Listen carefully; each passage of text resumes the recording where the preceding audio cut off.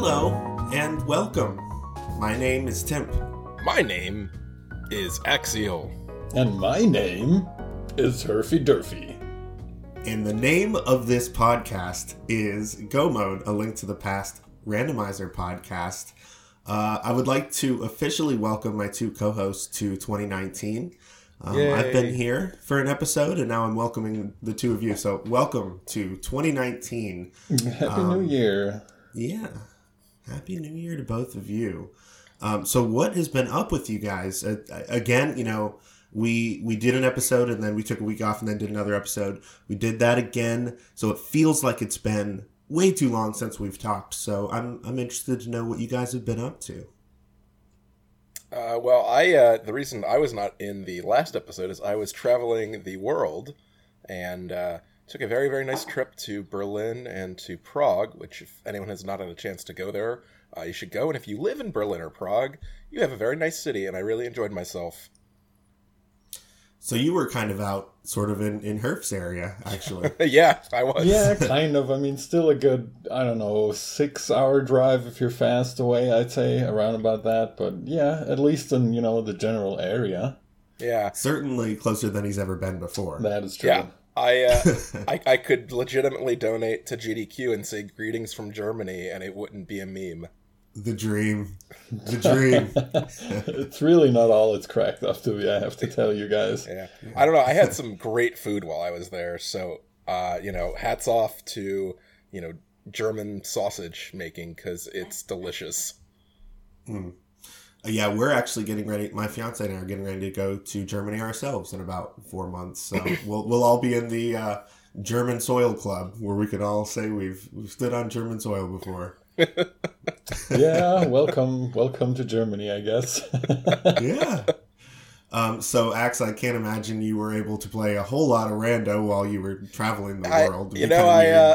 I really couldn't. I thought about maybe trying to pull something together on the airplane, but it's, kind of cramped, so didn't happen. That's completely understandable. What about you, Herf? What's been going on? Well, I mean, I haven't really been, on exciting adventures like Axe here. I've spent most of my Christmas holiday, I would call it. I had 2 weeks off at home. I started a New Game Plus playthrough of Persona 5, which I enjoyed a whole lot. That was a ton of fun. I had some emergencies come up, which was why I wasn't present in the last episode. Unfortunately, I really tried to be there, but stuff went a little crazy over here. But things are sorted out now.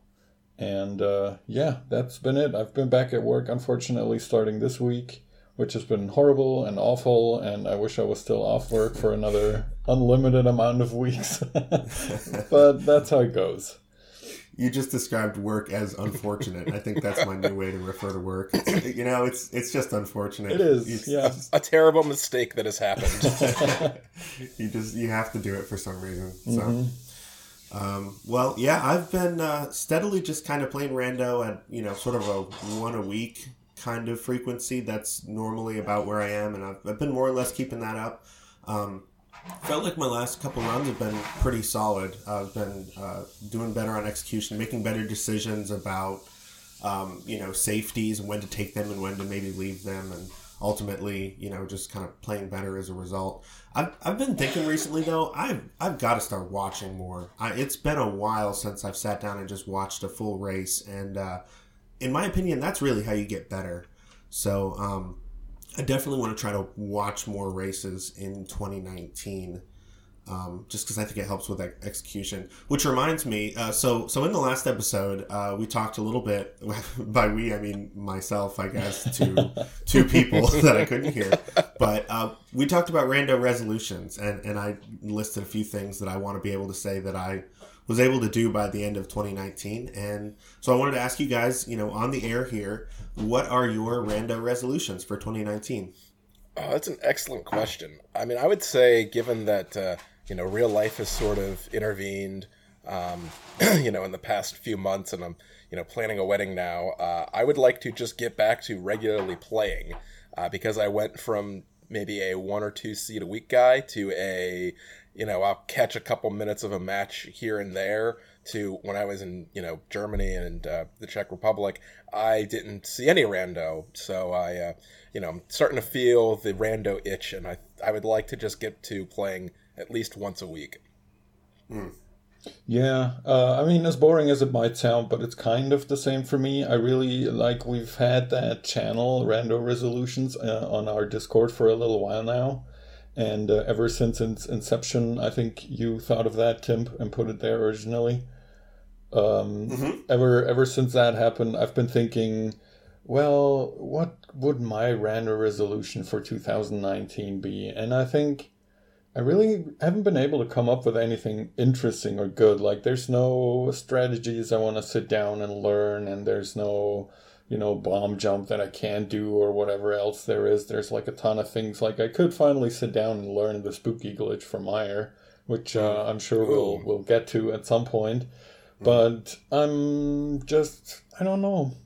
I think it's gonna end up just me getting back into the groove. I've really been off the rando lately, if you want to call it that. Sounds like a drug, which it can be, but for some of our listeners, yeah.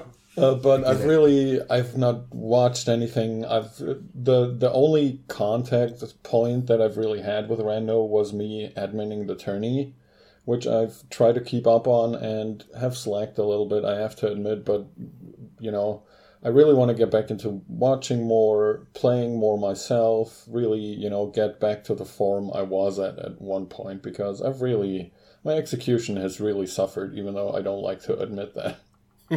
Yeah. I mean, that's going to happen with anything, any kind of sport or, like learning an instrument, for example. It's like, if you don't do it for a while, like, you retain the knowledge, which is why we're able to, talk about it here. And I still love to talk about it.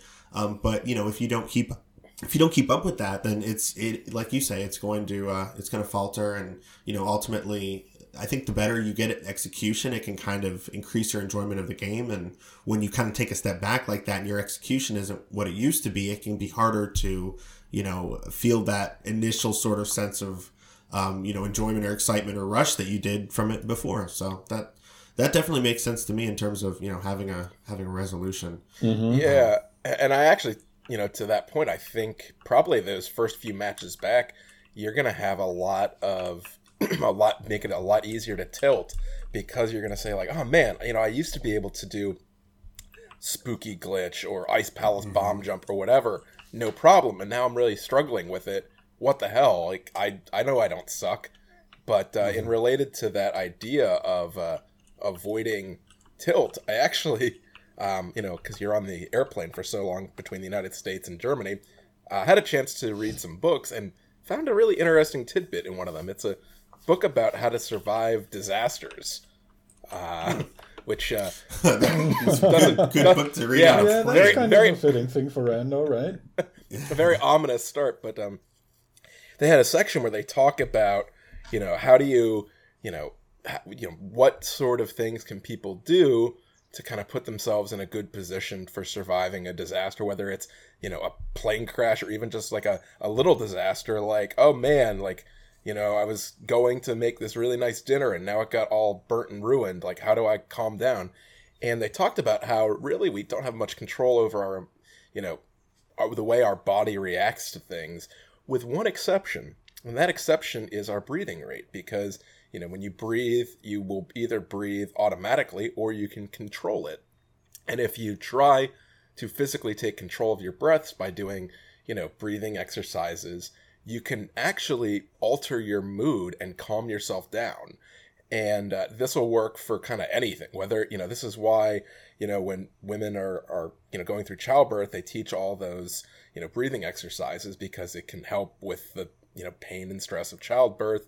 They tell people if you're in they tell firefighters, right before you go in to fight a fire, do these breathing exercises, because then you won't panic when you're in the fire.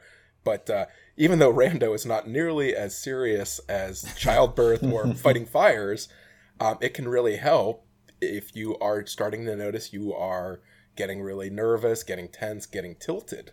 And in fact, it can, this could really help you guys out too, because they also talked with a psychologist who said, yeah, when your heart rate gets above like 130, 140 beats per minute, there's actually a noticeable decline in your cognitive reasoning. You can still run or talk or whatever, but if you're trying, they had people basically doing like logic problems and had them like running on a treadmill, and they noticed they got way worse at doing the logic problems when their heart rates got really elevated. And since Rando is such a cerebral game, if you go on tilt and you're getting really anxious and really nervous, your heart rate could spike, and then all of a sudden your decision making or your execution could get a lot worse. So I guess this isn't really a rando resolution, but a rando interesting tip I found in an unexpected place is consider learning some, deep breathing exercises, so do like a, and it sounds kind of hokey and, eye roll inducing, but it really does work. They have scientific evidence.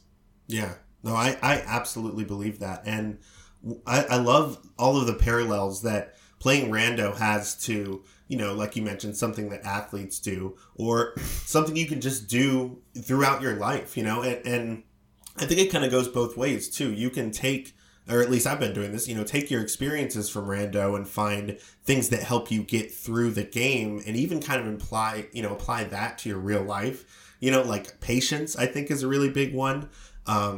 Taking time to improve on something that needs improvement, like a specific glitch or something like that. You can take those kinds of lessons and apply them to your life. And, to your point, you can take things that are advice about life and absolutely apply them to when you sit down and play rando. So, it's on a surface level, this is a mod of a game and, a hobby, and we do a podcast about it. But I don't know. I think it can be, a bigger part of everything if you just kind of look at it more holistically. And I love that, Yeah, I mean, a lot of it comes from the competitive aspect that it has too. Like, there's a lot of differences in how you can make it competitive. I don't mean necessarily to be in a tournament or get far in a tournament, even if it's just casual races on SRL or casual races on a Discord, or just if you're even just comparing your item collection rate or your end time in a seed with someone else in a forums post or whatever. There's always, that little bit of, I want to be better than the other guy, or I want to, be in the top 10 or something like that. So really, as soon as the competitive aspect of it comes into it, it all starts affecting your body and your mind in a different way than if you were just sitting down trying to complete a seed by yourself, or, the fun of it. That's so true. Yeah, the competitive aspect of it is huge. And I think that's also, it's cool that it is competitive, but people are still so welcoming and friendly at the same time.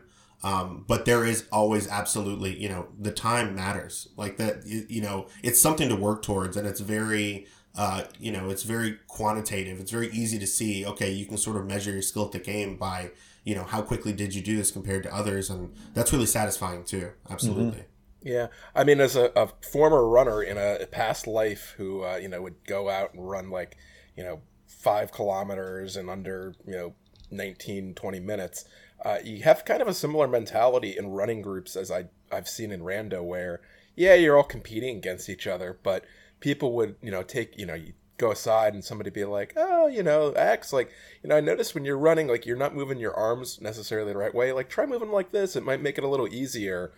And, same way that people will, you'll race against them, you talk after, and then they might be like, oh, yeah, Tip, I noticed, when you try to do your, your hover, you're not really getting the input sequence correct. Maybe try altering it up like this.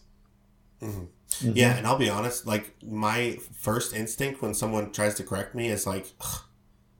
What are you talking, mind your own, stay in your own lane, mind your own beeswax. But I think that's another lesson that I've learned and tried to, kind of adapt to my life is, it's good to listen and try to improve and accept that, other people have information that can help you. And that's why they're telling you, is they're trying to help you. So, yeah. Wow, this got really, it got really, really big picture. This is awesome. I do want to make sure that we talk about some of the things that have been going on at rando. It's been sort of slow since the beginning of the year. A little event you may have heard of called AGDQ is going on actually right now as we record this on Saturday the 12th. Yep. So that has put a pause to the fall tournament.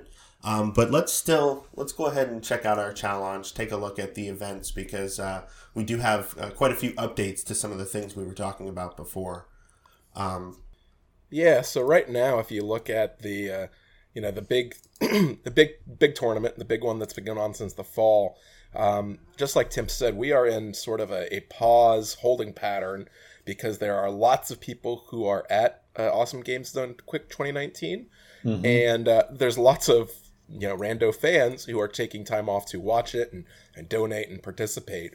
I know I have been watching a lot. I don't want to speak for my co-host, but so looking at the leaderboard, we are basically down to the top 8. There is one match that still needs to be resolved, and that's Bonta versus Willard J. Bradley. But otherwise, our finalists are Kyong 92. No surprise there. Yeah, although Kyong has lost a match in the first round.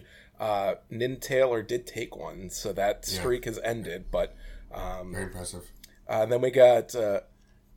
And I apologize if I butcher any of these pronunciations. You can tell me how to properly pronounce them in the comments and Discord. But Furami. I'm going with Furame, but who knows? I like Furame. Yeah. Okay. I feel like I knew at one point, but now I don't know anymore. Yeah. So Furame is going to play Andy in the quarterfinals. Andy taking down Bwayne 2-0, and Furame taking down In the Name of DT 2-0. That should be a good match, although I don't know much. I'm just saying, pretty much you're in the quarterfinals. These are going to be some of your top competitors. These are all going to be very good matches. Yeah, absolutely. And of course, before we were talking about a potential Bwayne versus Andy matchup that did come to pass. They played it out, and Andy won both of them. So that's how that went down. That's, speaking of watching races, like, I hate that I didn't catch them, and I think when I finally do watch a race, I'll probably go back and watch one of those, because I'm sure they were incredible, because those are two really strong runners that got paired up very early on in this tournament. Filling out the end of the top 8, we have Korek and Mikan, and then we have Jet 082 versus Delane. So that will round out the top 8. We will keep you updated on everything going on there. I have a little fact about. Well, for one, I want to say I'm pretty sure that Bwayne lost that match because he got rid of his mustache. So just want to get that out there, into the ether, so everyone knows. Big mistake. So it was the source of his powers, and he shaved it off. Why would you do that? But what I actually wanted to talk about is the Willard J. Bradley versus Bonta match that is currently at 1-1. We did have to do it kind of happens once or twice in every tournament almost, but we did have to do this time around the only VOD match, which was commentated live on Speed Gaming, I believe. I think it was on Speed Gaming 1, where both of the runners got the seed from us in advance and played it out and recorded a VOD, and then sent it to us or made it available to the admins. And it was pretty exciting because I believe only Phileon, he was the only admin that watched the VODs beforehand, to check that everything went all right, that no shenanigans happened, to time it out and to compare who actually won and so on and so forth. And then it was just replayed on Speed Gaming and live commentated. The commentators hadn't seen it before either. So it was pretty exciting. It ended up in a 1-1, as we said, so the third match is going to be played out very soon.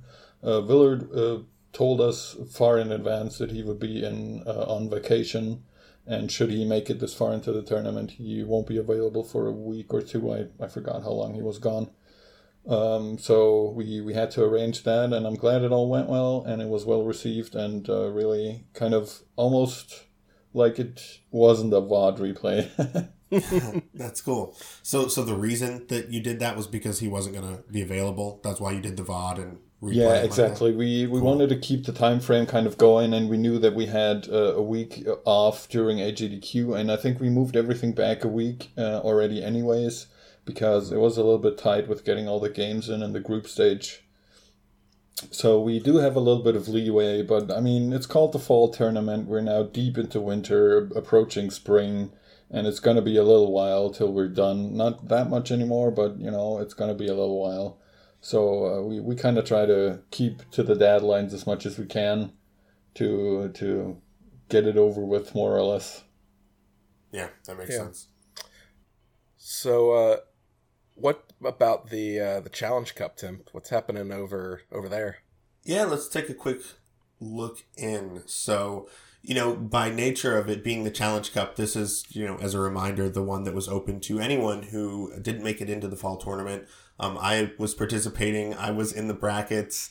I was summarily defeated 2-0 to a person named Wallkicks, so GG to Wallkicks.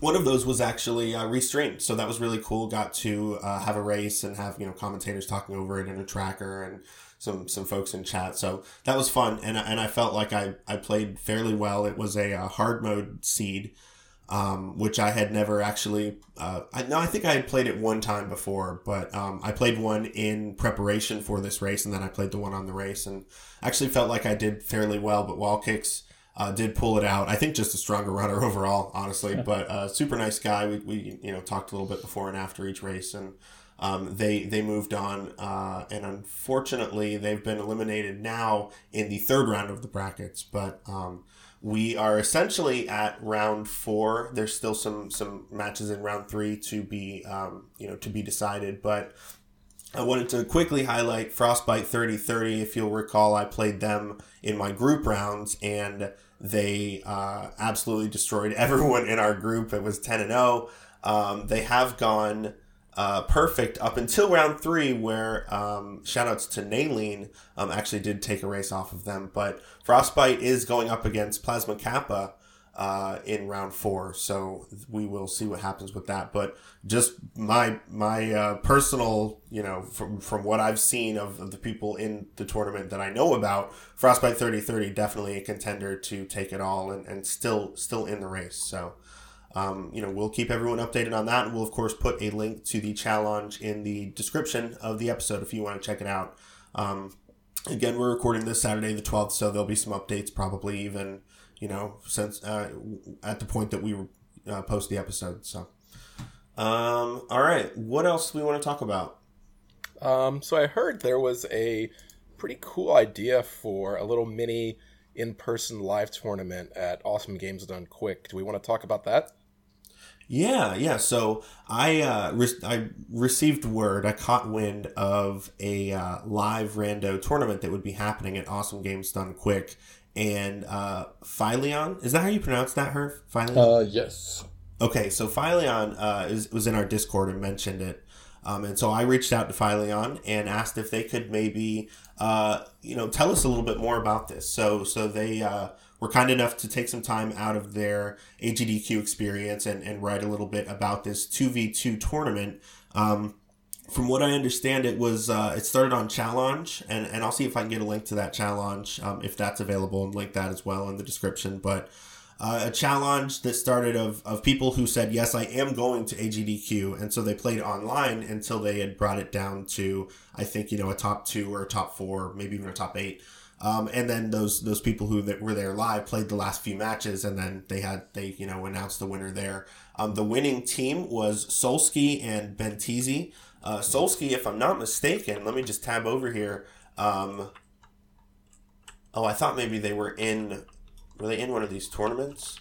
I've seen. I think Solsky was in the big tournament, the fall tournament, but did not qualify for the bracket stage, but did qualify for the group stage.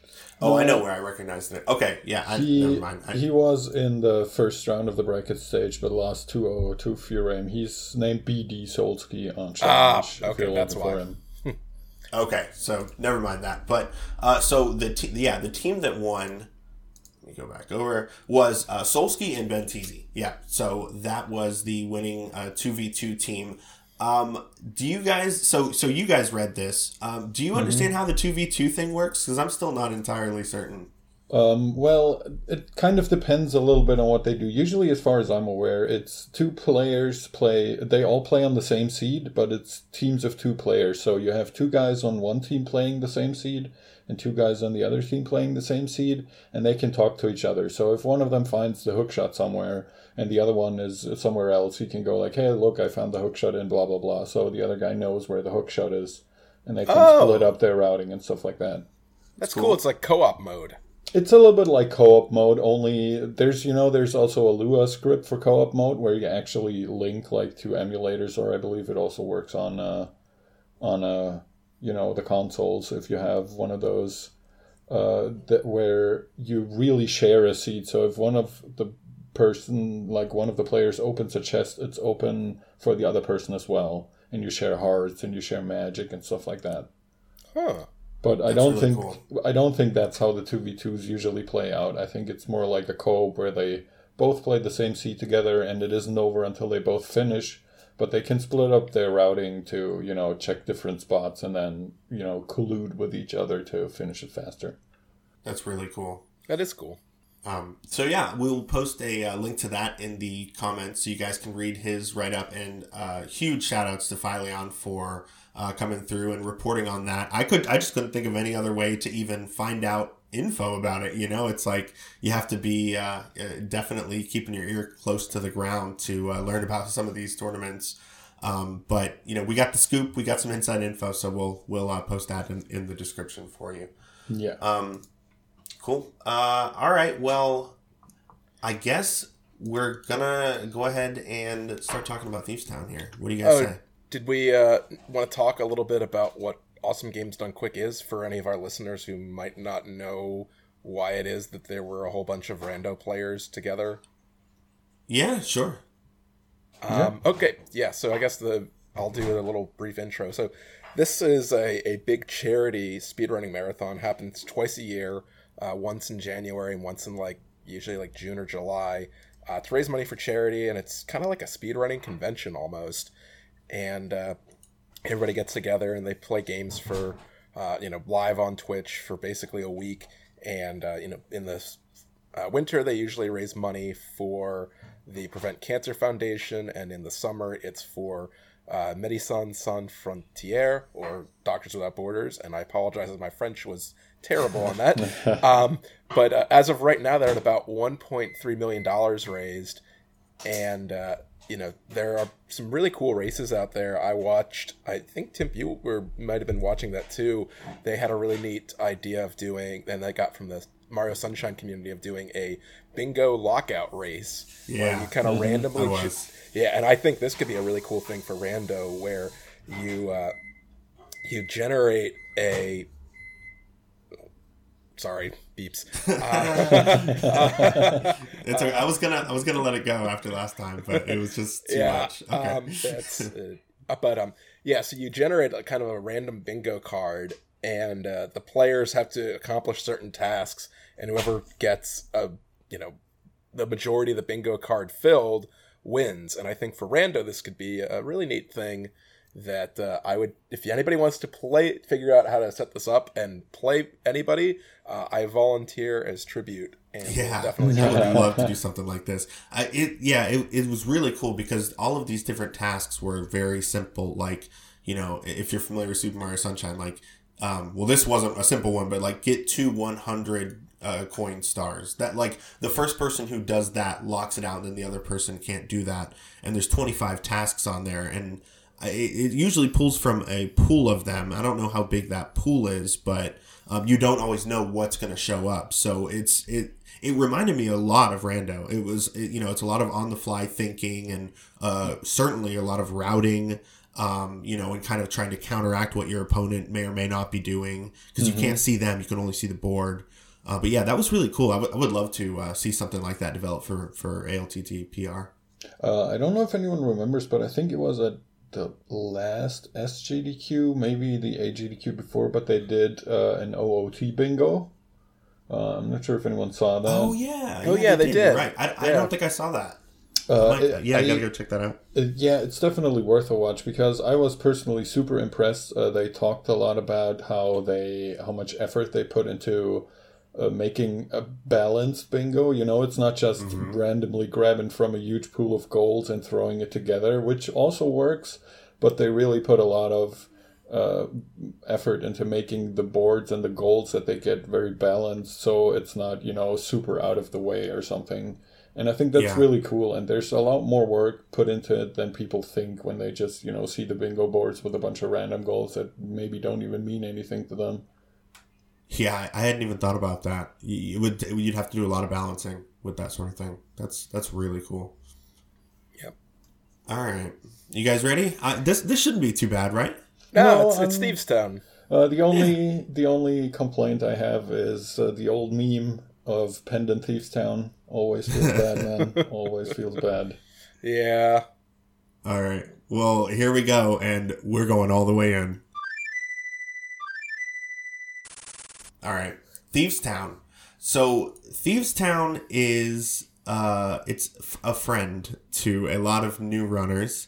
It's sort of like in a sea of really difficult things to do in this game and Link to the Past randomizer, Thieves Town stands as something that is obtainable, and it's open, it's free, it's pretty easy to get to. So, you know, in a lot of ways, you know, there was talks of maybe, you know, when we started this and we wanted to talk about each of the dungeons in succession, maybe even starting at Thieves Town and kind of doing it in order of, you know, difficulty, because this is kind of like the randomizer first dungeon, if that makes sense. Yeah, I would agree with that somewhat, and then again, maybe not. It's I would agree in that it's usually the first dungeon you'll have access to when you're playing randomizer, just because of stuff we're probably going to be talking about soon, like the Dark World access that you need to even get there and stuff like that. But at the same time, I think especially for newer players, it can be pretty intimidating due to the early access and especially the boss. Yeah, I've tried to do Thieves Town on like 4 hearts with no sword. It's really hard. If you have like 10 hearts and a master sword, no problem. But for any of our players out there who are, you know, new, or they're still kind of working out the execution kinks, you know, even though Thieves Town might be open to you, it may not be the smartest play if you know that you're going to go in there and die a whole bunch. Yeah, it's like exactly what we were talking about with the Skull Woods episode with Mothula. You know, just because you can doesn't mean you necessarily should. You got to know yourself, you know, take some time to practice it outside of a race setting, and then come back and, you know, either know that you're going to be able to do it or wait until you do know that you're going to be able to do it. And yeah, you guys bring up good points. I think, you know, especially taking on blind, if you haven't learned the, you know, scripted fight yet, which we'll talk about in a bit, it can definitely be intimidating. And this is the Dark World, so the enemies are not messing around. When they touch you, it hurts. So, all right. Well, we will handle all that when we get there. Let's do our typical breakdown and first begin with how to get to Thieves Town. Yeah, so you have kind of your standard access, and because the Thieves Town is in the Dark World version of Kakariko, you can either have the Titan's Mitt or regular gloves and the hammer. Either one of these will get you in. But there is also the very tricky kind of backdoor access, which is you beat Aga and you've got the flippers and the hook shot. And that will actually let you get in by jumping into the water east of the Dark World pyramid and then hook shotting across. Yeah, it's not a very common case, but it definitely can and will happen in randomizer. Typically, that standard Dark World access is going to get you there. That's how most people find their way to Thieves Town. But do keep in mind that you can cross the river if you need to get to West Dark World, the long way, I guess we'll say. Yeah, that's a way that not a lot of newer players know. I think that way around stumps a lot of people. You know, being able to swim up there and then hookshot over. Yeah, I think it's actually in the FAQ that's on the Rando website as hey guys, just so you know, you can do this and you might be required to do this. Yep. Yeah, it gets passed. That image gets passed around quite a bit in the new, you know, Rando question discords and things like that. Yeah. All right. So we've made it to Thieves Town. There's a few things you might want to check out before you go in. Specifically in the Kakariko version in the Dark World, it's called the Village of Outcasts. It just looks like a ruined version of the town. There's 3 very easy to get items that could be worth checking out. You're gonna check them eventually anyway. Could be worth checking them out before you go into Thieves Town to maybe have some extra firepower. Or useful items while you're in there. So those 3 are the chest game, which is going to cost you 30 rupees. It's in sort of like the northwest part of the map. You go in and you hit 1 chest and you get something random. You get another chest and you get your item. So go ahead and hit that one up. C-shaped house is in the northeast part of the map. You just walk right in. You go around the house. You get it. And then the last one is called Brewery. And I wanted to mention that because that stumps some people when they look in a spoiler log and they see that the item they were looking for was in Brewery. And they're like, where is a brewery? This apparently is what that's called. So it's a bombable hut. You bomb it and you go in and get your 1 item. So I would recommend getting those 3 before you go in. And then you could even make a case for going down and doing the dig game before you go into blind, provided that you have the Titan's mitts and you can crawl your way back up there. And the reason for that is when you come back this way later, you're probably going to be dragging a purple chest behind you. And if you're doing that, you're not going to be able to engage dig game because you can't do that when you have something following you. So it might make sense to come knock this out now and then go back, do, the 4th dungeon, and then be able to just come back here and not have to worry about orphaning that 1 check. So that's what I have to say about Village of Outcasts. What do you guys think? Yeah, sounds good to me. I like that. Yeah, I've got no additions. That's pretty much no qualms. Perfect. Mm-hmm. I usually also check all the 3 items that you can get around Thieves Town. Some people like to, do maybe, depending on where they come from, but they do like the chest game and then maybe the bombable hut, and then they go into Thieves Town, and afterwards they'll go to C-shaped house and make their way down to the frog or something. But I would forget that for sure. Yeah, I like, getting all 3 items out of the way. You never know what you find. It might make your life a whole lot easier. Yeah, it could be like a sword or mail upgrade that makes your life just so much easier in here. Mm-hmm. Absolutely. All right. What do y'all tell us about items needed to get into Thieves Town? All right. So a lot of people think, especially newer players, seem to think that to open up Thieves Town, you need a glove. You need to, pull on that little grate in front of that gargoyle statue in the middle of the town, and then it'll throw you back and you'll open up the entrance. You don't really need a glove to open that up. You just need to pull on it no matter what you have. So to get in, you don't really need anything other than the Dark World access that we were talking about earlier.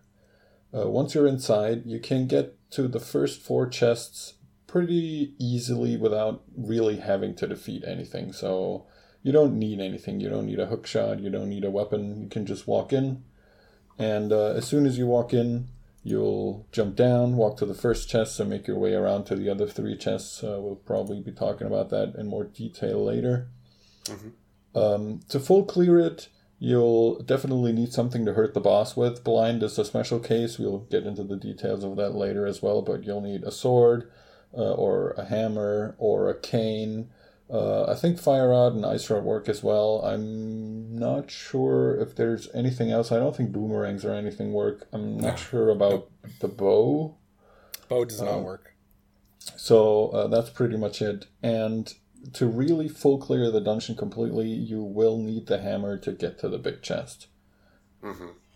Yeah, and you might not need it if you're lucky, and it's kind of tough because if you happen to get Titan's Mint Dark World access, and you come and you want to go through here, I don't know that you should let not having hammer stop you from coming in, because you still have a pretty good chance of getting all 4 items, or at the very least 3 items.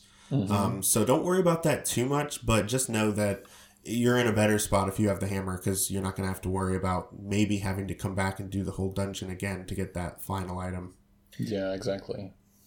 Axe, why don't you tell us, let's see, what's the next part here? When do we want to go there?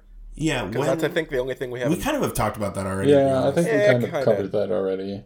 Okay, so in that case, go ahead and tell us about the item layout here. All right, and that's actually a great lead-in with the big chest. So there are 8 item locations in here. Of that, 4 of them are items, which is why Thieves Town is so popular, because that's a fairly item-rich spot. Now, we haven't talked about some of the other, item-rich locations yet, but 4 is a pretty good number, especially if you're looking at things like Skull Woods that only have 2, or a Desert that only has 2. Hera has 3. Mm-hmm. So that's 4's pretty good. And you've also got a big key and a small key, and then the dungeon trash. So if you're actually thinking about the big chest, decision where you might need hammer, there's potentially 3 items that could be in there. The big key chest could lock itself. You could also have the compass and the map in there. So, a 3, you have a basically 5/8 chance that you don't need to bring a hammer along, which is why even if you don't have a hammer, you should probably do it. That's a good way to look at it. Yeah. But anyway, 4 items is very, very nice. Actually, no, sorry, the big key can't be in the big key chest because you need it to get into the back of the dungeon. What am I talking about? Sure. The big key is always in one of these front 4 that we'll talk about here in a second. But so really it's just a 2 and basically 1/4 chance that there's dungeon trash in there, not a 3/8 chance. There is a chance that the door to the big key, the small key, will lock itself in there. So you're not completely wrong. That's right. That's what I was thinking of. Yeah, so it is 5/8. Yeah. So I was still right. Hooray! Yeah. So anyway, you should still go if you have the hammer. It would be silly to skip it just because you don't, because there's still some good stuff in there. All right, so you pull the little trident that bird demon gargoyle thingy is holding, and you open up the entry into Thieves Town. So you walk in, and the way this is set up is it's basically 4 big rooms. If you imagine a quadrant of 4 rooms, you walk into the one that's in the southwest. You essentially need to make your way around counterclockwise. So you go north and then east and then south and then west, back to the original first room to get your final chest. And then you make your way up to the northeastern quadrant, which is where the big key door is. So, there are a number of different ways you can navigate around these first 4 rooms. All you really need to do is, watch some people do it. You'll get a pretty good idea of what these lines are, but there's essentially kind of 2 different ways in my opinion. There is a easy way you can do it, and there's a faster way. I personally like the easy one. The faster one is not that much faster. But are you guys familiar with this? Do you want to talk a little bit about these kind of 2 different, routes? I'm not really sure I'm familiar with one of them. I only know the one that I always do, and I'm not sure if it's faster or easier. I'm in the same boat. I'm trying to think, am I doing the fast one or the easy one? I'm probably doing the easy one, but I feel like I go through really fast. All right, I will briefly explain, and I'll try to make this not boring. So when you walk through the entrance, the first chest is the map chest that's in the first room. You have to jump down off the balcony, and then you're able to grab that. Then you go north and go up the stairs there. You double back around and you grab the second chest, which is titled the ambush chest in the spoiler log, because there are some blobs that come out and try to ambush you, but you can literally walk right over them. They don't have a hitbox for quite a while. So what I'm talking about is basically right here, you have a couple different options. You can either go back into the screen that you just came from in the southwest, and then circle back around, and you basically want to go to the middle of these 4 quadrants, and you can just go straight up, and then straight to the right, and then straight down, and you basically just quickly went through those 3 rooms right there. But in order to do that, you had to go back a screen, so it kind of is an extra transition that you're doing right there, which is not the fastest thing in the world. The other way you would do it is after the ambush chest. Instead of doing that, you circle around and you go immediately to the east into that 3rd room, and then south from there. So it's more direct, but you have a lot more enemies to contend with on the way as well. So there's that to be considered. So that's kind of what I mean, is that those are sort of the two routes. Mm-hmm. Yeah. I go if the you have a fast map way. up, I would. That's what I'm doing, is looking at a map. But to just quickly continue this walkthrough since we got this far. Once you get to that southeastern room, you have to go back up the stairs to the balcony. You'll check the third chest, which is the Vanilla Compass chest. Then you drop down there, and like I said, you go west again to the first room, and you check the Vanilla Big Key chest. And that's the fourth one. And then you'll make your way up to the Big Key door that's in that northeastern room. So anyway, all right. So these two different routes. What do you guys think? Having heard both cases. Yeah, I mean, I'll be honest here. I don't think the easy route is that much easier than the fast route. You're talking fast route. If you go through it, you have to dodge a blue horse guy, a red horse guy, and another red horse, and then you're basically right back where you would be if you went the easy route.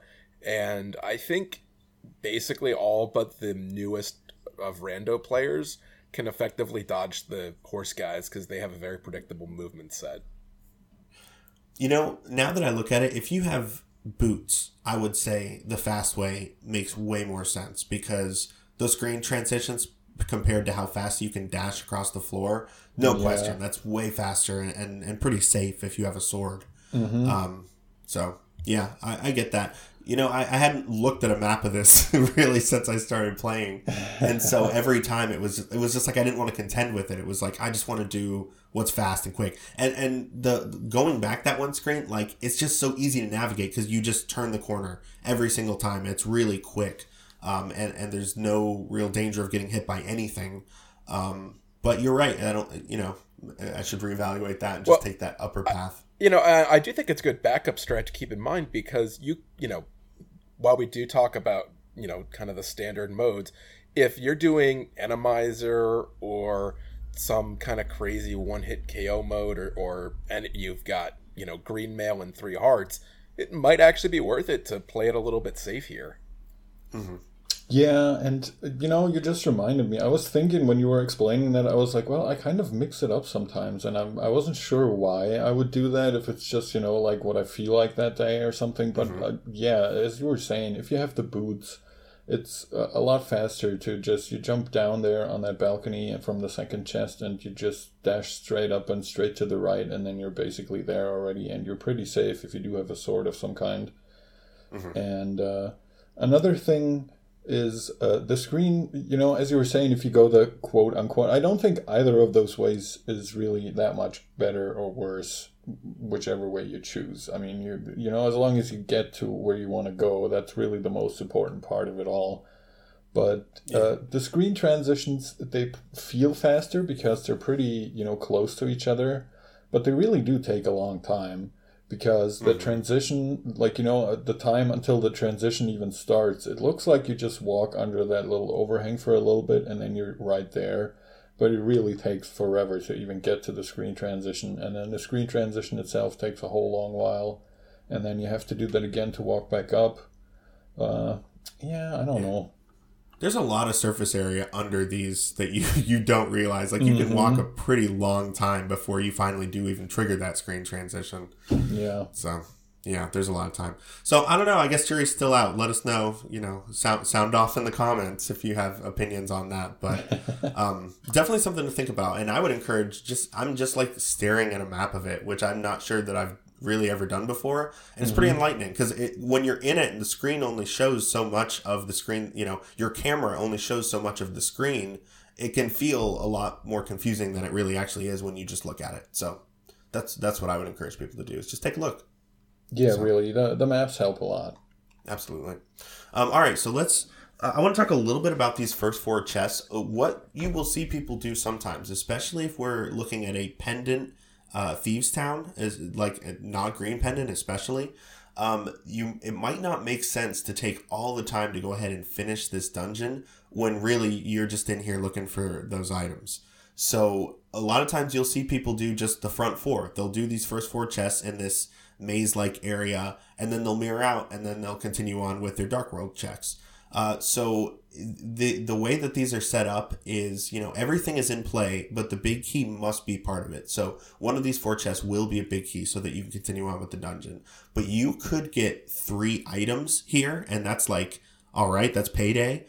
Or you could get the map, the compass, and the small key and get 0 items here. And then you pretty much have to keep going no matter what if you want any items out of here. So, that's just kind of something that you'll see people do sometimes. But of course, in our walkthroughs, we always assume a full clear. So regardless of what array of items you've gotten, you will have the big key, and then you'll head up and go to the back. Yeah, I will say doing the pendant gamble and getting only 1 or 0 items in the front feels like the worst thing.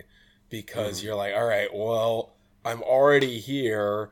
Should I try to go in the back and get those chests, or should I just say, to hell with it and move on? Mm-hmm. Yeah. Yeah, it's a struggle. And it's a personal decision that you're going to have to make. How comfortable you are with the dungeon, how quickly you can move around, how many other things are available. I would say even just like, do I have the mirror? If you have the mirror, you're going to be able to check a few more items during your South Dark World tour, which makes it a little more worth it to skip. If you don't have the mirror, then you might need to do a dive for those extra items. So, yeah, there's a lot to consider. But I think one of the things that helps is that, like I was saying, once you've done it a few times, Thieves Town is not too difficult, especially if you have magic powder. That helps a ton. So, it just depends on how comfortable you are if you want to do it or not. So, all right, let's continue on. We went through the big key door. Now you come into a long hallway with 3 Stalfos and a bunch of torches. Does one of you guys want to take it over from here? I feel like I've been talking a lot. Yeah. All right. Okay. You want it, Herf? Sure, I can try. Let me go ahead here. So, as Tim just mentioned, you're going to end up in the skeleton hallway. It's a long hallway with a locked door to your left. And once you dash to the end, there's another locked door with I think it's big key locked, isn't it? It's one-way locked. Oh, okay, it's one-way locked. I mean the one straight into the boss room that will eventually be the it's boss open. room. It's open. You can actually it's just open, there. Really? Okay, they're taunting you, yeah. Yeah, they're just like, go ahead and come on in if you want to fight the boss. And right in front of that open door, as I just now learned, since I've apparently never been into Thieves Town, you find 2 skulls, and to the left you'll find a key under the skull, and to the right, the right. I'm sorry, to the right you find the key, and to the left you find a heart. This is another part of the dungeon, I feel like, where personal decision comes into play, because if you have already found a small key in one of the 3 chests in the beginning, and you don't necessarily need that heart right now, you can just opt to go straight left through the locked door and continue on with the dungeon, saving that heart for before you fight Blind, and saving that small key pickup that you might not need if the small key for the big chest big chest locks itself. Yeah, that's interesting. I've thought about that before. Mm-hmm. Yeah, it's risky. It's a gamble, and it's definitely risky because you probably will need that small key, or you'll want to check, especially if you do have the hammer. But it's something to consider, I would say. But either way, let's just assume you go up there. You at least grab the key. The heart is your choice. If you need it now, grab it. If you don't need it now, save it for later to deal with a blind fight, maybe. And then you go back down to that locked door that was to the left right when you entered. Unlock it with your key. And I think this room looks a lot more intimidating than it is. It is. Agreed. There's not really a lot going on here. If you walk up, there's 2 blocks and 2 of these horse knights. I think Zazax, is that right? Yeah, it's like a Z. It's got like a Z and an X in it. Yeah, like I think it's a Zazak, and there's 2 of them, a blue and a red one, and you can just walk up, slash the blue one, assuming you have a sword, or get it out of your way in some way with a weapon. The fire snake in here will mostly leave you alone. There's a couple of bombs under pots that usually you probably don't want to pick up, but if you're in a pickle, they might help you out. Zazak. Zazak. Okay, there we go. Yeah. From there, you move to the left. You get into a room with a bunch of conveyor belts on the floor and a few of the Patrick stars, or these weird, I don't know. Oh, wow. They do look like Patrick. Yeah, they're Patricks. That's what I've been calling them forever. They're little Patricks. Oh my god, I don't know what they really are. They're like little ectoplasm monsters or something. Oh To me, man, they're I'm just calling that from Patricks. now on. So you move past them pretty easily. If you have the hook shot, you can just hook over to one of the statues. Usually the lower one is a little bit easier because there's also an anti-fairy that might get in your way. That's a really good point. I never thought about that. These two rooms are really uneventful, and you just continue to the left, and that's when you get into probably the most infamous room of Thieves Town, I would say, the Hellway. I mean, it's got its own name. Yeah, it's got its own name. That's and bad for news. a reason. Yeah. There's the whole floor basically on the way up is conveyor belts that work against you. There's a fire snake, there's an anti-fairy, and there's 3 Patricks just randomly floating around, scuttling around there, looking for, I don't know, Krabby Patties or something. What you'll want to do is you'll want to navigate this all the way up to the north exit with as little damage as you can possibly muster. It's easier said than done. There's a lot working against you, but there is the so-called God Pixel. Dun dun dun. Dun dun dun. Which is really, you can do it without boots, but it's probably not going to work just because you're going to be too slow. But if you do have the boots, you can dash upwards on these conveyor belts and ignore their, movement impairing properties. And if you manage to get on just the right pixel between the 2 spikes that block you from, basically it's right in the middle, a little bit to the left of that, and all the Patrick stars and the fire snake and the anti-fairy have to cooperate and not be in your way. And then you just dash upwards and you can get through all of this stuff in one go and just dash right into the door and not have to deal with any of that. Yeah. Have any of you guys ever gotten the God Pixel before? Mm-hmm. A couple of times, and it's I saw on the Goon Discord a while ago there was some discussion where people said that it's the God Pixel is not an apt name because it's a lot easier to get than it makes it sound.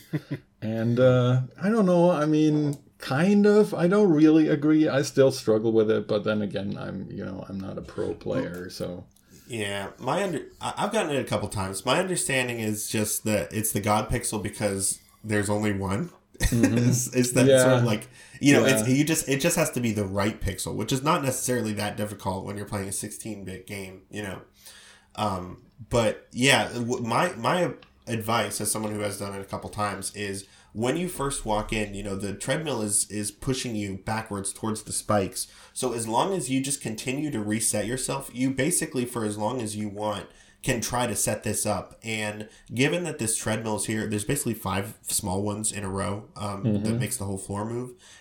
Because of that lineup right there, you can tell exactly when Link or whoever your sprite is, I guess it depends on your sprite, but it should be pretty easy to tell when you're lined up exactly in that lane, because you do have a lane right there. So you can try, but you go in and hold down the sprint button, say you're not quite lined up and you're going towards the spikes. Let go of your sprint, walk up, and then try again, and then try your dash, and you just keep doing that until it's like, okay, that looks good, I think I have it, and then you just push all the way on up. And it, like Herf said, I mean, then run into the fire bar half the time because it depends on what the enemies do. You have, this is all dependent on that, but when it works, it's pretty awesome. It's pretty cool. Definitely. I feel like you really only get one try because the pixel location will actually change based on where all the Patricks and the fire bar and anti-fairy are. And once you are in the room, they all start moving. So, in my mind, the setup really is walk in and do it immediately, because if you don't get it immediately, it's very hard to pull off because it might be in a slightly different vertical position. As far as I understand it, it's RNG regardless. So it doesn't matter if you do it when you first walk in or if you set it up and try it a couple times. It's just as RNG dependent. Oh. That's my understanding. So I say take a couple tries. I could be wrong. I just learned something, so never mind. Don't listen to I'm Axiom. honestly not 100% sure on this. I really can't say for sure. I mean, I just try it on the first try, and if I'm not on the right pixel, I just, you just go stop and correct myself and then just walk through it and try to dash again or something. I don't really try to set up for it. It's just, if it Yeah. happens, it happens, and if it doesn't, that's probably why I call it the God Pixel, because if it happens, it happens. I actually I haven't seen many racers in the tournaments I've watched try to set up the God Pixel either. They, I think, do the same thing Herf said. They try for it once, and if they get it, they get it, and if not, they'll just kind of walk through. Mm-hmm. Well, I'm not a coward, so I try over. No, I have one more piece of advice, then we'll move on from this room. If you are going to error, if you're going to try for it, it's going to be better to error towards the left, because then you can still dash up a good half of the room before you're going to run into a spike, and just release your dash at that point and just walk up the rest of the way. Mm-hmm. So that's the last thing I'll say about that. But all right, so let's assume we made it to the top of the Hellway. There's that anti-fairy right there at the end of the room. You might want to powder that if you have powder and you're low on health. Definitely a nice little pick-me-up there. And then proceed north into this next room. Axe, why don't you tell us about this room and maybe the attic as well? Yeah, so this has actually changed a bit with the newest version of Rando. V30, yeah. Yeah, because now the hit tiles are useful. So before I would tell you to just walk in here and change the switch and go up. But now what you want to do is pretty much dash right into the stairs, go upstairs into the attic first and check out the hint, and then go down.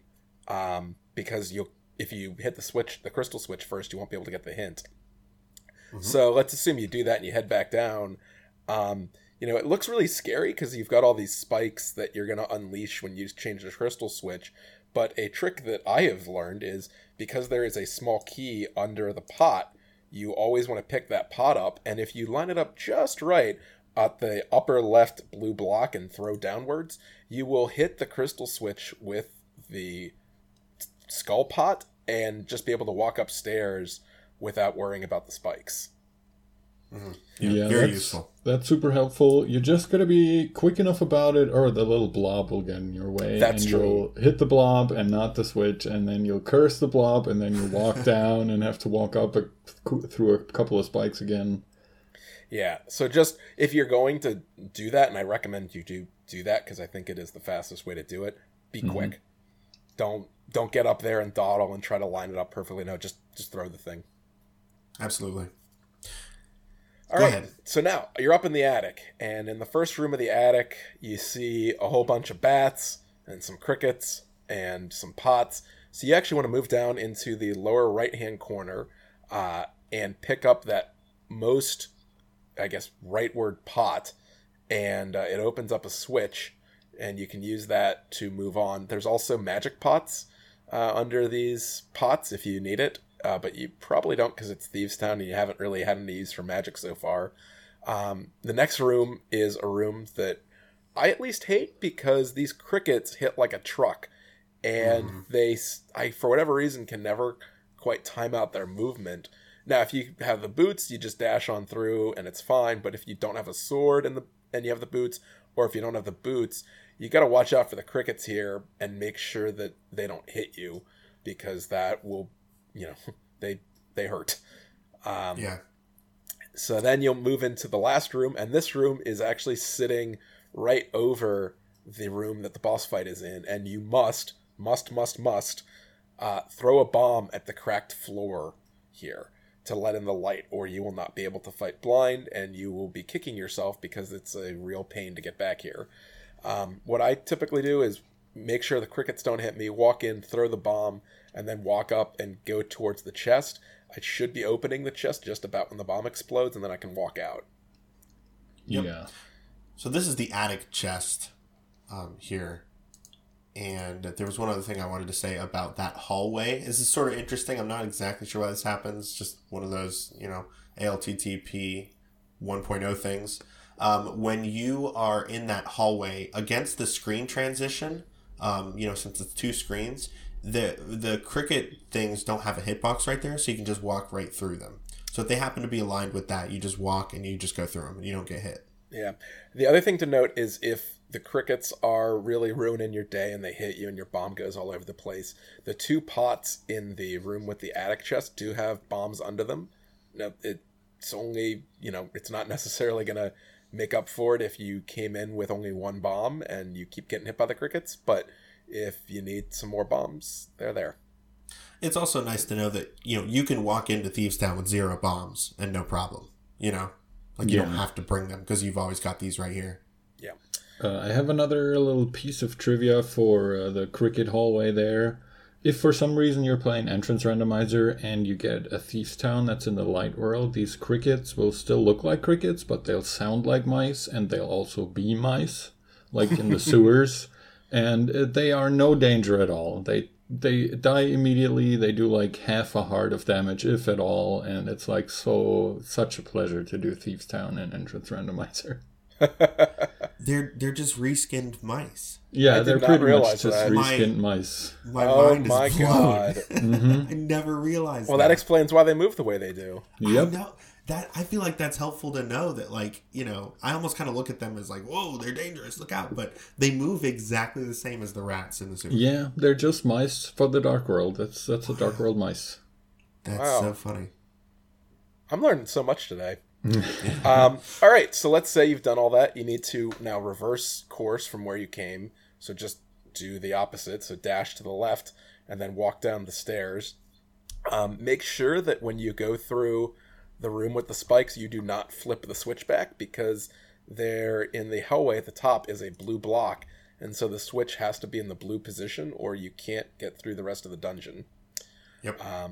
Again, here, if you are low on health and you've got the powder, now's a good time to hit up that anti-fairy for a fairy. Otherwise, dodge it and move down that first door to your right in the hallway, and you're now in this room that has a Patrick and 2 horse guys. Zyzax. I already forgot. Zazak, yeah. Or Zazak, whatever. Yeah. One of those. So, I'd say just kind of dodge them. Don't try to kill them unless you are needing to farm for items. And even then, maybe don't do that. So you'll make your way through there. And now you're in a room with a whole crap load of conveyor belts. And it looks really intimidating and scary, but if you just hug the left wall and then hug the upper wall, they won't really affect you that much, and you can walk on down to the basement. Yep. What I like doing in that conveyor belt room is if you walk a little bit to the right instead of hugging that wall, so you're on the first conveyor belt that carries you to the right to the hole. If you walk immediately up, you'll end up on an a little bit of floor that takes you upwards. And then that'll put you on one that immediately gets you to the right. And if you really need to, you can also grab another bomb under that skull pot.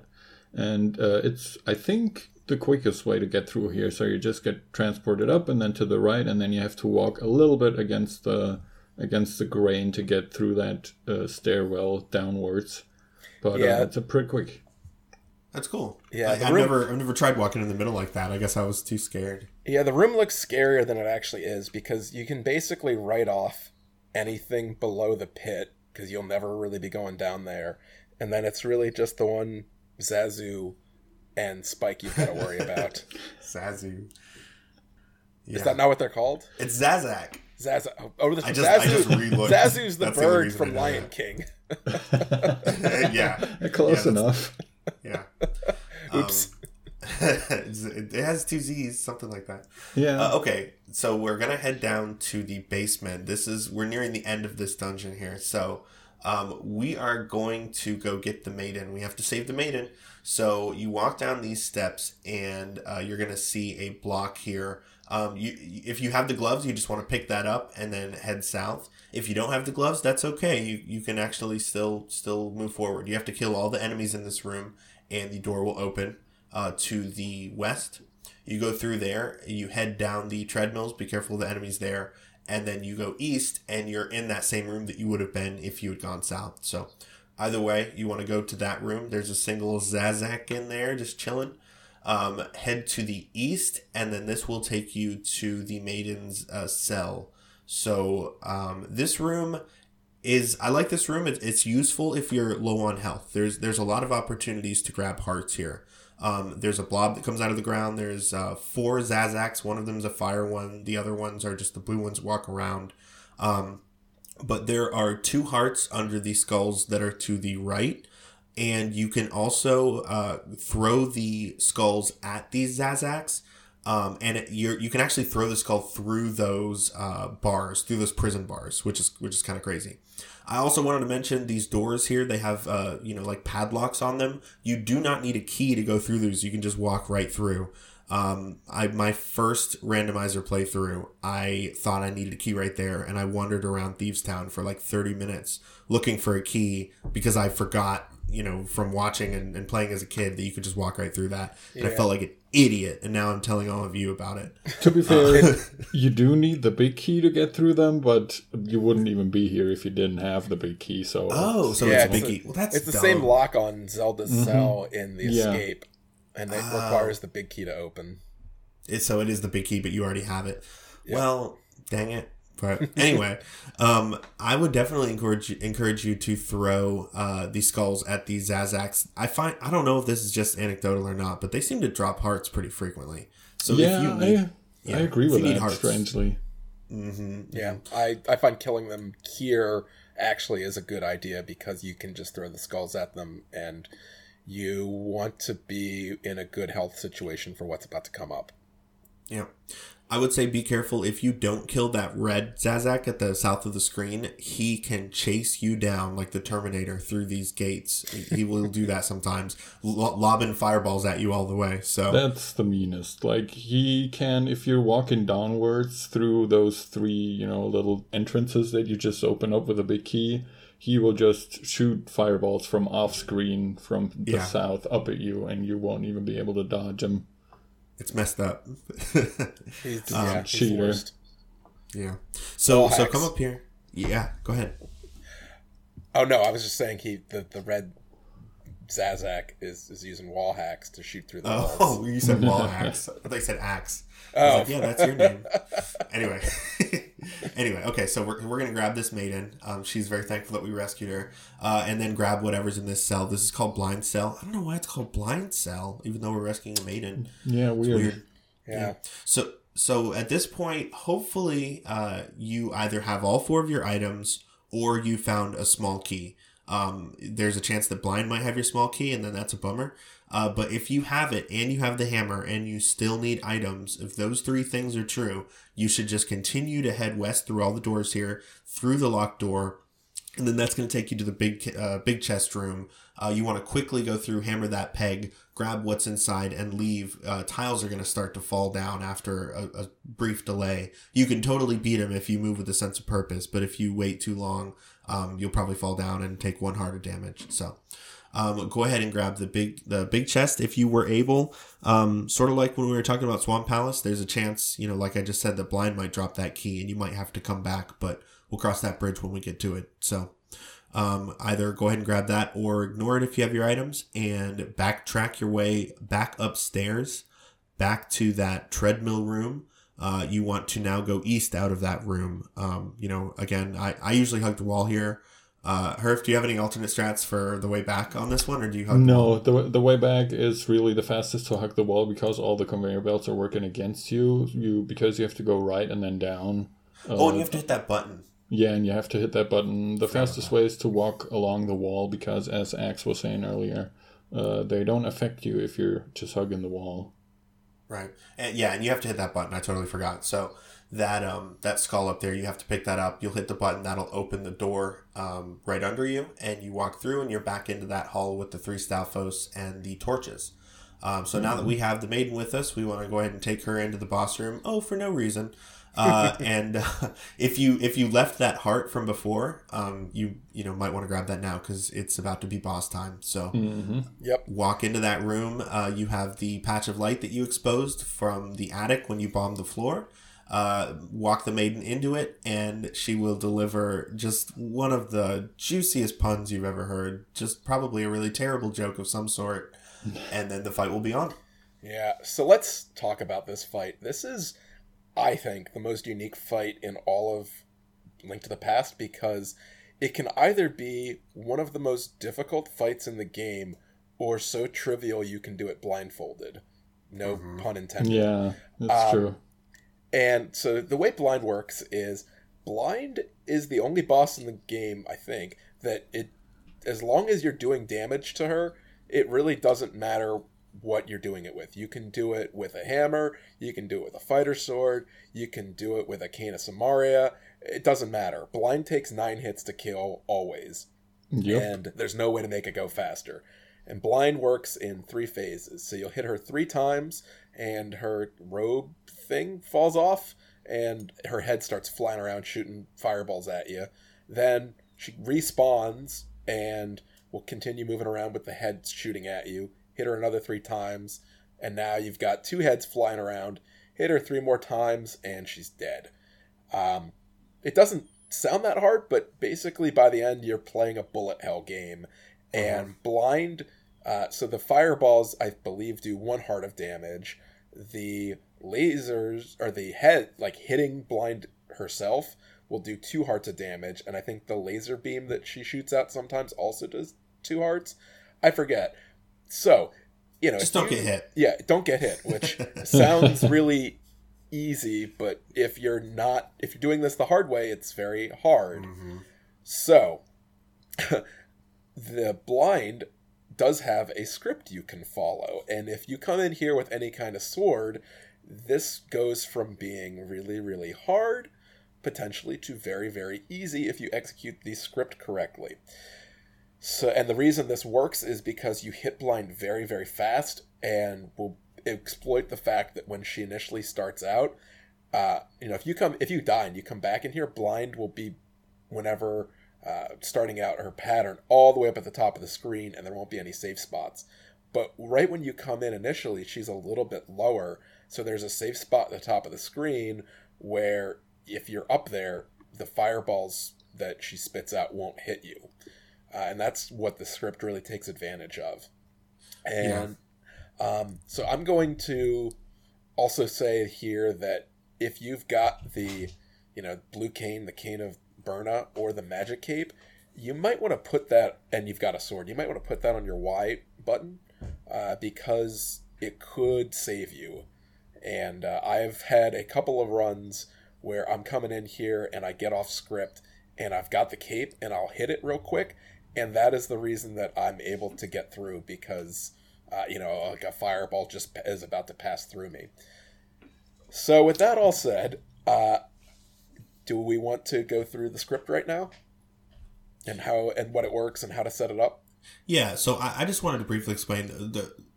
When we say scripted, the idea is like a script for a TV show. Everything goes the same. Like, everything is predetermined, The reason that works is, being that this is a Super Nintendo game or Famicom game, whatever, there's no way that it can actually generate random numbers. The way that it pretends to kind of generate random numbers is it takes trivial inputs and it uses those to determine whether it's going to do A or B or C next. So the idea is, by essentially hitting it 3 times in a row and sort of hit stunning it and always doing the exact same thing every time, you're kind of manipulating the RNG so that it's in the same place every time. And, somebody has figured out places you can stand to deliver all 9 of these hits to where you're not going to get hit by the heads or any of the fireballs or the laser, as long as you do it this exact same way every single time. So that's kind of what's going on here. And as Zach said, if you misstep, if you lose it, now you're essentially in improv mode. You just went off the script, and you're going to have to improvise and, take it down in sort of a bullet hell, just like random kind of way. Yeah, and I really do want to emphasize that if you can do the script, this is the easiest fight in the game. Mm-hmm. If you can't do the script or you fall off it, I think this is probably the 2nd or 3rd hardest fight in the game after Cold Stare and Mothula. It can get very chaotic very quickly. One thing I want to say is that regardless of if you can follow the script or not, I think a good general strategy, without, stressing out about it too crazily, is the faster you can do it, the easier of a time you will have. Because then there's less chances of lasers and less crazy heads flying around shooting fireballs everywhere and all kinds of stuff like that. On top of that, blind sometimes moves, from the top to the bottom and then back to the top, and it's kind of hard to hit him like that. So even if you go off script, if you can manage to, stay close to him and kind of do it quickly, it'll still be easier than if you have too much patience. Yeah, like I don't actually have the script memorized, but I have, I think, the first 3 to 6 hits memorized, and even just getting those in makes this fight a lot easier. Because if you get to the last 3 hits and you've got to kind of improv it, as long as you haven't taken any hits so far, you can probably do that. But if you're trying to do all 9 hits improved, you're in trouble. The other thing I really want to emphasize here is you can only do the script the first time through. If you fight blind and you die, you cannot do the script anymore. Because when you walk in, you won't be in the right position. Unless you know the backup script, like you figured that out, which, like, you know, feel free to share in the comments or whatever. That's pretty. It doesn't come up that often. You either know the script and you get it, or you die and you come back and you just do your best. The good news, though, is I will say of all of the bosses to die on, blind is probably the most forgiving. Since a lot of the meat of the dungeon was taking up doing these tasks, you know, the bombing of the attic and grabbing the maiden and bringing her up here, that's all done already. So you can skip a lot of the dungeon and just go straight back to this boss room. So if you do have to die on one boss, and this is helpful because it usually comes up pretty early in a run, this is not the worst boss you could die to. Yeah, that's very true. Yeah, especially if you have a lot of health, because if you're coming in here with like 10 hearts or something, you know, and like red mail, screw it, you can just tank the hits. Yeah, you got it. You got this. And if you've got full health, the sword beams will hurt blind, so you can just chill at the bottom and shoot sword beams at her. Yeah. So I'll give one little bit of advice about fighting off script, and then we'll talk real quick about the actual script itself. So when blind moves, it's sort of like an infinity pattern, and it moves pretty fast. So because of how fast it moves, if you try to chase it down from the side and hit it, it's going to kind of like outrun you. On the other hand, if you let it come towards you, when you hit it, it will push you back a little bit, but it'll probably end up running into you and damaging you. So I would be careful about attacking from the side of it. You really want to try to get behind it, or really behind it's going to be the best, because in front of it also the hitbox is extended a little bit, could hit you. But just keep in mind the pattern that's moving, and don't let it run into you if you are going to try to hit it from the side. Definitely be careful of that. I know you'll have a lot going on in there with all those lasers and everything, but blind running into you should not be one of the ways that you're taking a lot of damage there. Yeah, and this is actually why, if you're fighting this with just the hammer, it's a really tricky fight, because the script won't work, because the script relies on hitting blind very, very quickly with the sword, and the hammer, I don't even know if you can hit blind with the hammer from below, because of how small the hitboxes are. So you really run the risk of running into blind a lot, and that's why doing this fight with just the hammer can be pretty nerve-wracking. Yeah, definitely. All right, so the script real quick. When you first lead the maiden in, it'll stop and it'll say a pun, and it will transform. You basically want to hold your sword out at the beginning, so that as it lifts up, it runs into your sword. And if you do it quickly, you should be able to get all 3 of your first hits before any horizontal movement is even made. So that's your 1, your 2, and your 3 right there. You're going to walk slightly to the right at that point and hold your sword out to the left, and just stay against that top wall. And you're going to be safe there for a pretty good long while. Near the very end of the pattern, though, the head comes up and is about to hit you. You just move south a little bit, probably about 1 block, and then straight back up again, and that avoids it. So when the blind head comes back up, you should already be in a position where your sword is going to hit it the first time. So that's 1. It's going to dart kind of back around you. You're going to turn south and then hold your sword out and hit it 1 more time as it kind of dips under you. Finally, you go to the left and chase it, and you hit it 1 more time, and that's the 6th one, and it drops again. And that's all I know. I'm sorry, that's about as far as I know too, because I haven't learned the last 3 yet. I should just learn it at this point. The last 3 are tricky. This is me kind of trying to recollect it from watching other people. You need to dodge the bullets that come out of the 2 heads in a very specific way, again, staying near the top, and then you again basically hit blind 3 more times in the back. But I cannot tell you how that specific positioning works, because I never have gotten the script to get beyond the 6th hit. Yeah. Yeah, it's the same for me, really.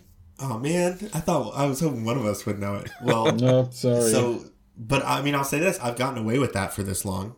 Yeah, If you know the first 6, and you improvise the last 3, you're probably gonna make it. You're in pretty good shape. So Yeah, I mean, there's tutorial videos out there on how to do the script. Like the that NMG runners really kind of were the ones that were the trailblazers on this, because this is the way you will fight blind if you are a no major glitches runner. But yeah, I would say that as long as you get the first 6 hits in with the script, you'll probably be fine. yeah, I'll see if we can find. I think there's like a GIF floating around of this entire fight. Like that's how short it is. Like somebody made that. So I'll see if I can track that down. Yeah, and if if you're trying to find good tutorials on it, you don't need to find rando specific tutorials. The no major glitches folks can help you out too. Absolutely. Yeah. Okay. Well, let's go ahead and call this one finished. Real quick, we should talk about Go Mode. It's not very different. This is not like a very fun or exciting one when it comes to Go Mode, like maybe Swamp Palace is. Basically, you're just going to hunt for that big key in the first 4 chests. But once you find it, you can stop your hunt and then head up to the big, the big key door. After that, really, I mean, you still have to go down and you still have to go up to the attic and bomb that floor. You still have to go get the maiden. So you're doing a lot of it pretty much the same. Obviously, you're not going to need to check the big chest because you're not looking for items. So that'll save you a little bit of time. You're not going to go up and back down for that hint, probably, so just little things, but overall, you're pretty much doing the whole dungeon again. So that's Go Mode. Is there anything else we want to say about Thieves Town, guys? I think we covered it pretty thoroughly. Yeah, talking deaths on blind, because the difficulty does increase if you die one time. I would say if you come in, let's say you come in with kind of a low health or green mail or something like that, and you take a death, more so than any other boss, I would really seriously consider coming back and doing this later, especially if you don't think you've got the skill to dodge all those hits or you don't have enough health, because you will. I have done this. I have actually played an inverted seed where I had to do this with 3 hearts, green mail, and a hammer, and I mean it's hard. Mm-hmm. It's legitimately hard. So if you don't have to do that, really seriously consider going elsewhere, because doing the fight off script is not easy.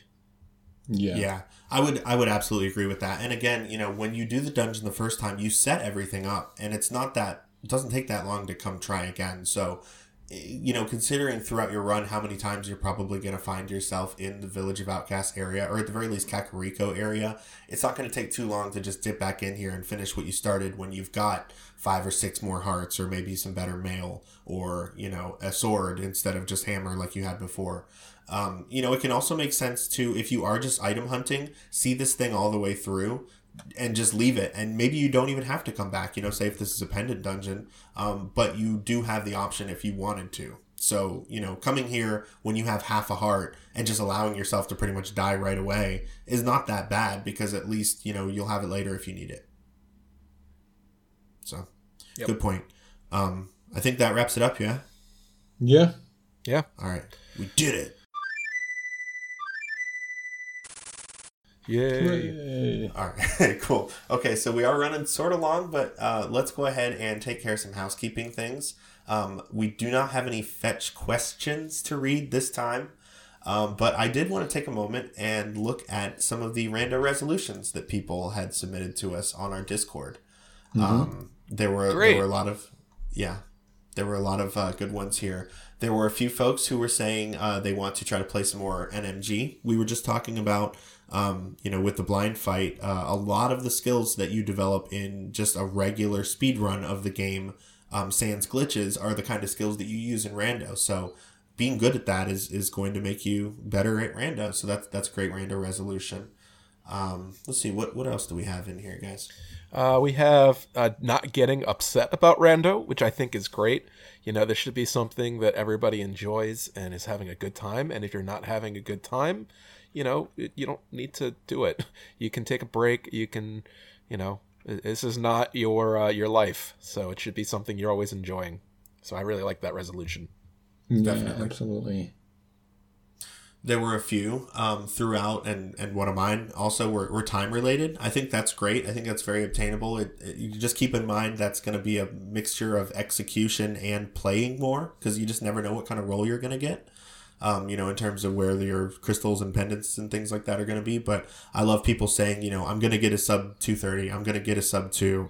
I'm going to get a sub 130. Whatever your personal goal is, I think that's just a really easy, relatable way, like we were talking about at the beginning of this episode, to kind of grade, your skill. Like when you start to see those lower times, that's something you can, kind of hang your hat on. So those are great resolutions too.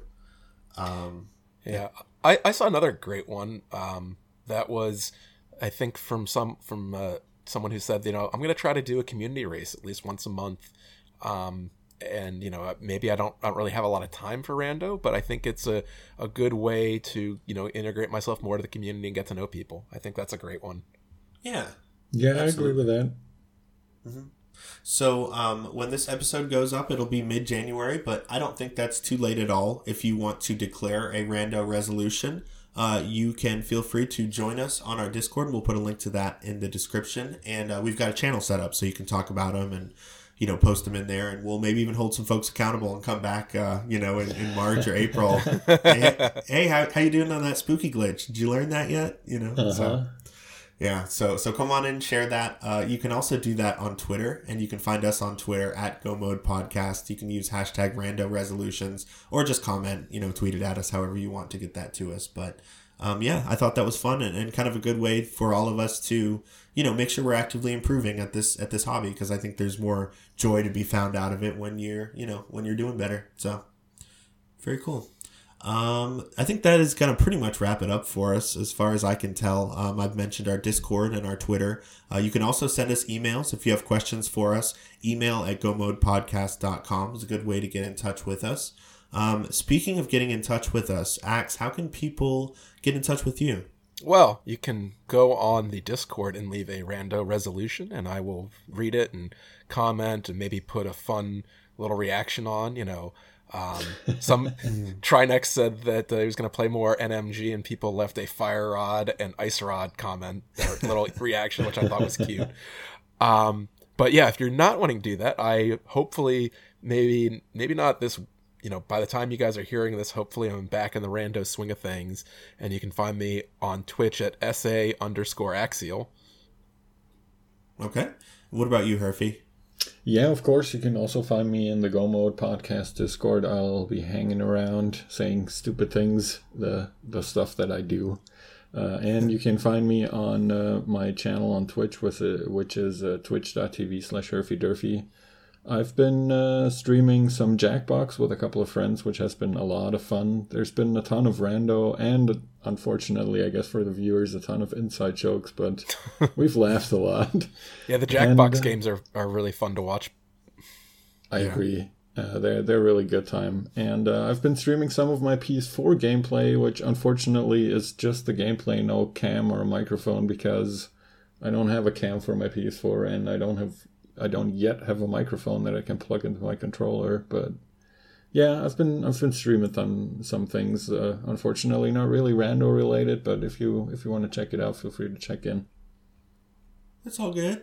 I actually have been my last few seeds that I've done offline, just because I felt like, I didn't want to be talking the whole time, or I knew I was going to have to take a break in the middle, and I thought that wouldn't necessarily be great to watch. So I've been doing some offline, but I'm sure at some point I'll be back doing a little bit more streaming of my rando, which is pretty much, if I'm going to stream, it's just all randomizers. So that's twitch.tv/timp_. Set up your email notifications. If you see them, pop in and give me advice. I promise I'll take it well. So cool. All right, well, that is going to do it for us. Thank you guys so much for listening to another episode of Go Mode Podcast, and thank you so much for I recently posted something on Twitter and in the Discord, but we just recently passed 10,000 downloads of Go Mode podcast episodes. So yay! Yeah, that's really incredible. Crazy.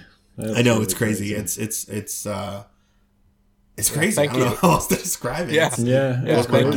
Thank you. Thank you for listening, everybody out there. You all are wonderful, awesome people. Yeah. And one more reminder, just, I personally don't listen to a podcast unless at least one other person tells me about it and tells me that it's good. So, if you enjoy this, maybe tell a friend about it who's into rando, or someone you're trying to get into rando, and, help spread the word. That's really helpful to us. Tell your mom, really tell your grandma. Tell your grandma to listen to Go Mode podcast about Link to the Past Randomizer. And if you have not told your dad yet, then I don't know, what are you doing? Like, you gotta tell your dad. It's about time. Come on. All right. Well, thanks again for listening. Signing off. Let's go ahead and mirror out.